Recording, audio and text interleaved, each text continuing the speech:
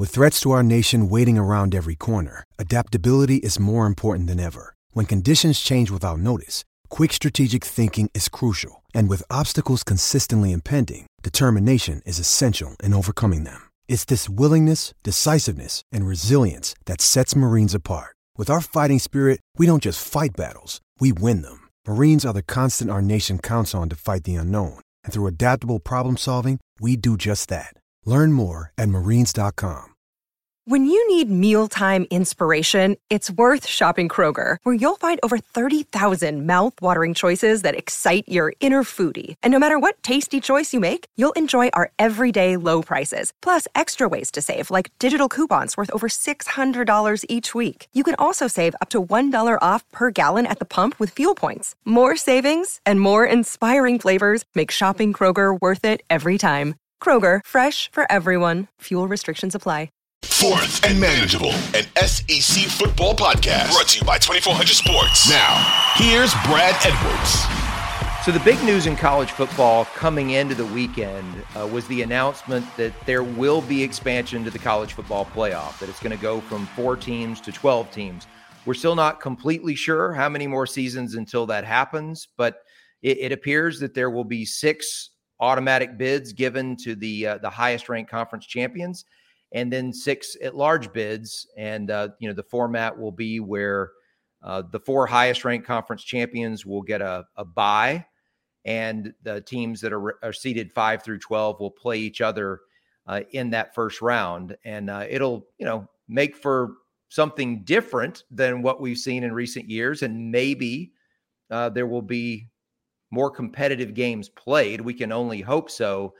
But Tyler, I don't think in the end it's really going to change a whole lot as far as who ends up winning it. In fact, and I kind of shudder to think of this, but what we saw today between Oregon and Georgia, there's a real possibility that matchup could occur again in a quarterfinal of a 12-team playoff. I mean, fortunately, it's not going to happen this year, so we don't have to worry about seeing those 2 teams again in this 2022 season. But a lot of the time, that is what you're going to get in that round. And as long as the top 2 or 3 teams are as much better than everybody else as they have been in recent years, and they appear to be this year, there's not a lot, in my opinion, to get excited about for adding games to the college football playoff. Yeah, I mean, I guess you're just extending the season a little bit. For those top teams, I know they're probably not when it comes to that point in time, they're not going to be happy because it's extra games they got to play. And so, you're having to play teams that probably shouldn't have been in there to begin with and are thrown in there. And they might, upset one of those teams that played well all season and then all of a sudden have one bad game and they're out. And so I think for the teams that are, the higher ranked teams in it, they're not going to like it. And the lower ranked teams are going to love it because it gives, the underdog a shot. To me, who's going to love it are the teams with the most talent, like, Alabama and Georgia, and let's throw in Ohio State. And you might say, well, they probably shouldn't love it because if there's one extra game, there's one more opportunity for a key player to get injured and not be out there for a semifinal or a championship. And that's true. The other side of it is that their margin for error is increased to the point where it's almost inconceivable before the season ever starts that they wouldn't be in the playoff. I mean, right now, it's hard for me to conceive of Ohio State not being in the playoff. It's hard for me to conceive of either Alabama or Georgia not being in the playoff. And there's a decent chance, if not a good chance, that both of them could end up being there. But if you create a scenario where they could lose 2 games, not win their division, but still be one of those 6 at-large teams, like I said, I mean, they're in. I mean, they're probably 3 or 4 teams that you could go ahead and take your marker and just write them into the playoff before the season ever begins, because shy of injuries and getting down to their 3rd string quarterback, it's just almost impossible that they wouldn't be there. Yeah, I think it gives these top schools, more cushion, as you said, to, if they might miss a week and have a bad week and they don't play to their expectations. Injuries may happen, guy gets suspended. I mean, there's a lot of, variables that go into each week. And teams like Alabama, Ohio State, and Georgia, I mean, it seems like you're cementing them into the playoffs and at least having a shot every year. Yeah, and so let's look at it in terms of this year's playoff now, where it matters a lot more if you lose a game, and because of that, let's start with the Pac-12, because arguably the two best teams in the Pac-12 just lost today to two teams in the SEC. We've already talked about those games. Oregon and Utah, you would think that for either to have a chance to make the playoff, they're going to have to run the table. They're going to have to go undefeated through conference play, which includes winning the conference championship game. Not likely to happen, I wouldn't think. USC is still out there. Maybe USC could lose one game in conference play and be able to get in there, but it's really tough to see the Pac-12, especially with their recent track record of having not made it in last 5 years of getting in there and being a part of this playoff. You look at Cincinnati losing, another loss to an SEC team today. Is there a group? I know you're a big fan of Fresno, but is there a group of 5 team this year? It's always in a 4-team playoff going to take a lot. It's at the bare minimum, it's going to take an undefeated season for a group of 5 team to get in. So you would think that the odds of that happening for a second year in a row aren't good. And then there's Notre Dame, which I don't think can lose more than one game and get in, because they won't be a conference champion at the end, not being in a conference. And they already have that one loss. And whether that's enough to have already knocked them out, I don't know. They still have a game against Clemson. But you figure the best case scenario is they have no more margin for error. And so, I mean, we're 1 week into this thing, and it's already looking like, the options for teams to be in this 4-team playoff. And I guess in a way, it tells you why there's so much excitement about there being 12 teams. But at the same time, there's a whole lot less excitement over a possible upset of a team, like in Alabama, for example, because when the door is left open by this lack of dominance in the other conferences, then an Alabama or a Georgia could probably survive a loss somewhere in the regular season. Yeah, I mean, Georgia and Alabama don't play each other, so that's probably their only competition. And so there's 2 teams in the playoffs right there. Ohio State played their probably biggest competition in Notre Dame, so you can say they're there. It's now who's number 4. So you got a lot of teams out there, and it's like, who's going to take that number 4 spot? Oregon lost today and got blown out, so you can probably look at that and say they're probably not going to make it. Utah, they would have to, do a lot in order to make it. And there's still good teams in the SEC. Florida, probably not going to happen. They got a tough road. And so it's gonna take, an undefeated season, like you said. And I'll throw out Fresno State. Fresno State has a good chance to be undefeated. I don't know if they'll draw that publicity that could get them there, but hey, you never know. You never know. And Michigan, by the way, plays at Ohio State this year. Michigan looked good today, but there's still some questions about them. But playing at Columbus, you wouldn't think they're going to win that game. And if they don't win that game, they're not going to win the division, and therefore, not very likely to make the playoffs. So there are some real questions. And by the way, this all increases the chance that you could have another season with 2 SEC teams in the playoff, such as Alabama and Georgia. And it brings me to a question that was asked from one of our listeners, Chris, who said, how top heavy is the SEC with Bama and Georgia? Is there a true third contender? I don't see it. Do you see it, Tyler? Hey, it's Kaylee Cuoco for Priceline. Ready to go to your happy place for a happy price? Well, why didn't you say so? Just download the Priceline app right now and save up to 60% on hotels. So whether it's Cousin Kevin's Kazoo Concert in Kansas City, go Kevin, or Becky's Bachelorette Bash in Bermuda, you never have to miss a trip ever again. So download the Priceline app today. Your savings are waiting. Go to your happy place for a happy price. Go to your happy price, Priceline. I'm looking at the Florida-Georgia game in Jacksonville. I think Florida is the only one that has a shot to be, to take down an Alabama or Georgia style team. I mean, you can throw Tennessee maybe in there, but in the past, Tennessee's beaten Georgia once, maybe in the past. Yeah.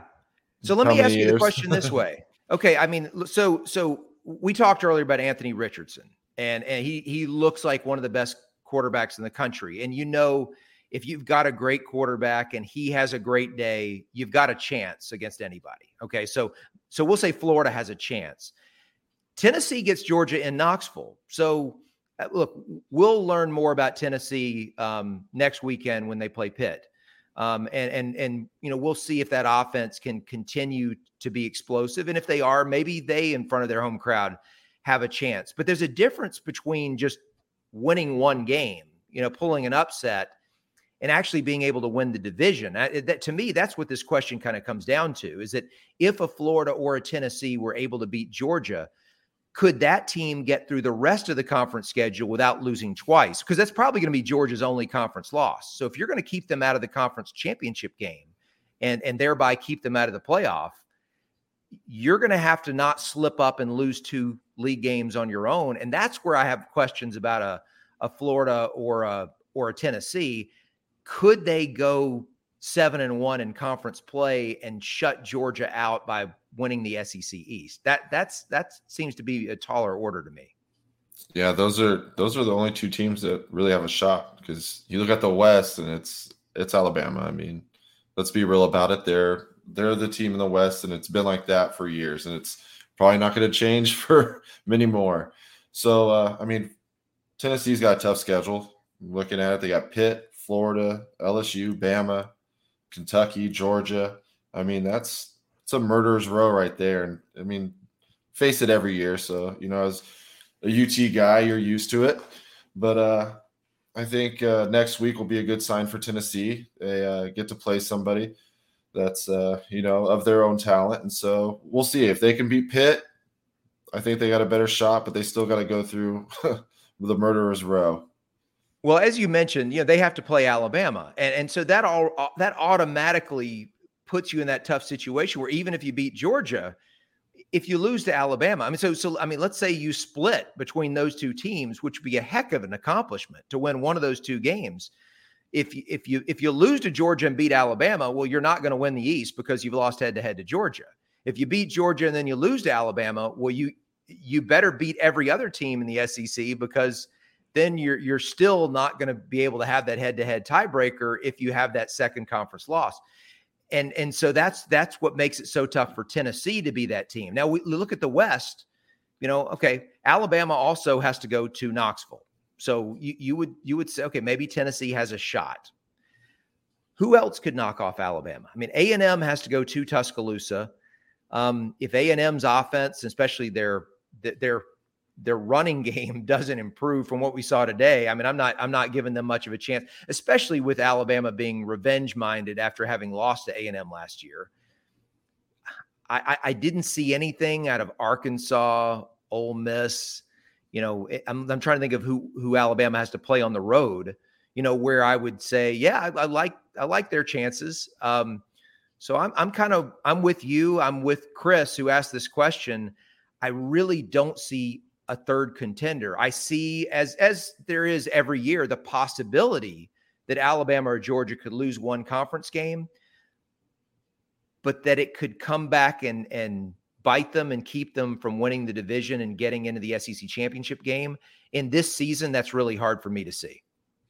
Yeah, I mean, after today's game, we haven't seen LSU. So, I mean, who knows what they might be? They might come out and be, LSU of the past. If they do that, I think that's the only team that really has a shot.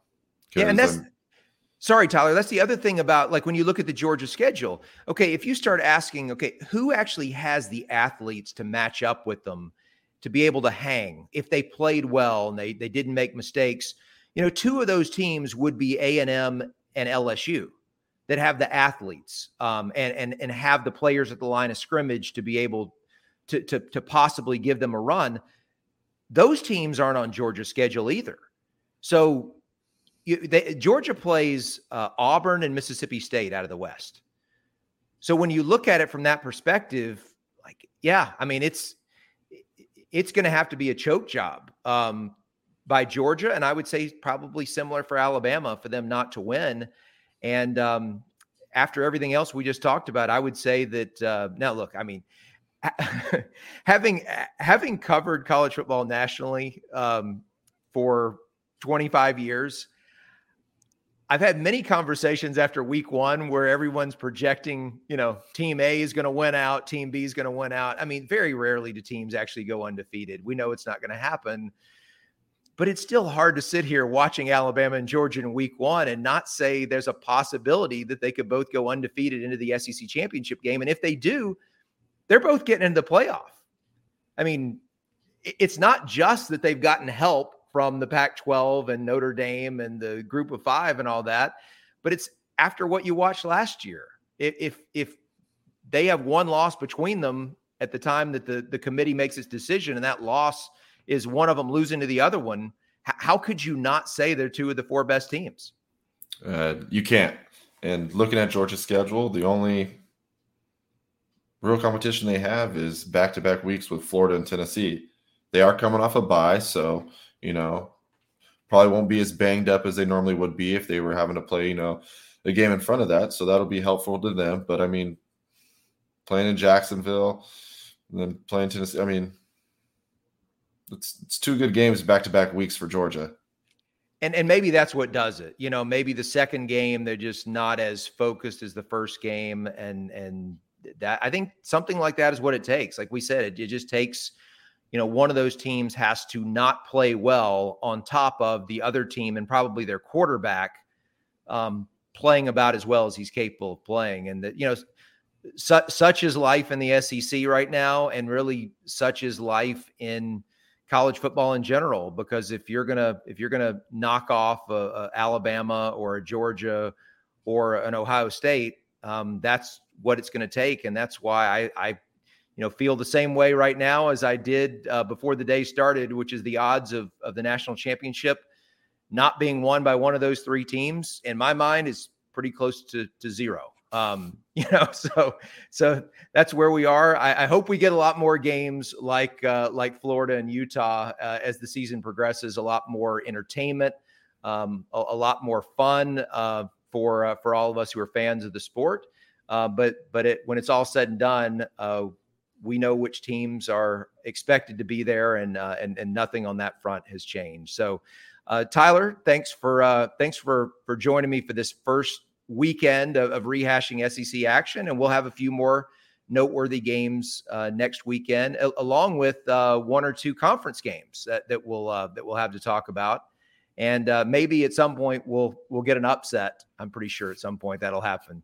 But anyway, thanks a bunch, and we will do this every single week. And I might be talking to you again in a few days for our Tuesday podcast as well. Yeah, I talked to the boss lady, and she said I should be good to go. All right, so we will talk to you on Tuesday, and we'll rehash maybe a little bit that we didn't talk about today from this weekend's action. We'll definitely touch on the LSU game on Sunday night and what we saw there, and then we'll start to spin forward a little bit to week two. So thanks again, Tyler. We appreciate you joining us, and thanks to all of you who listened. It's Fourth and Manageable. You can download it right here in this very spot 3 times a week, Tuesday, Thursday, and Saturday night into Sunday morning for the rest of the season. And we will talk to you later on.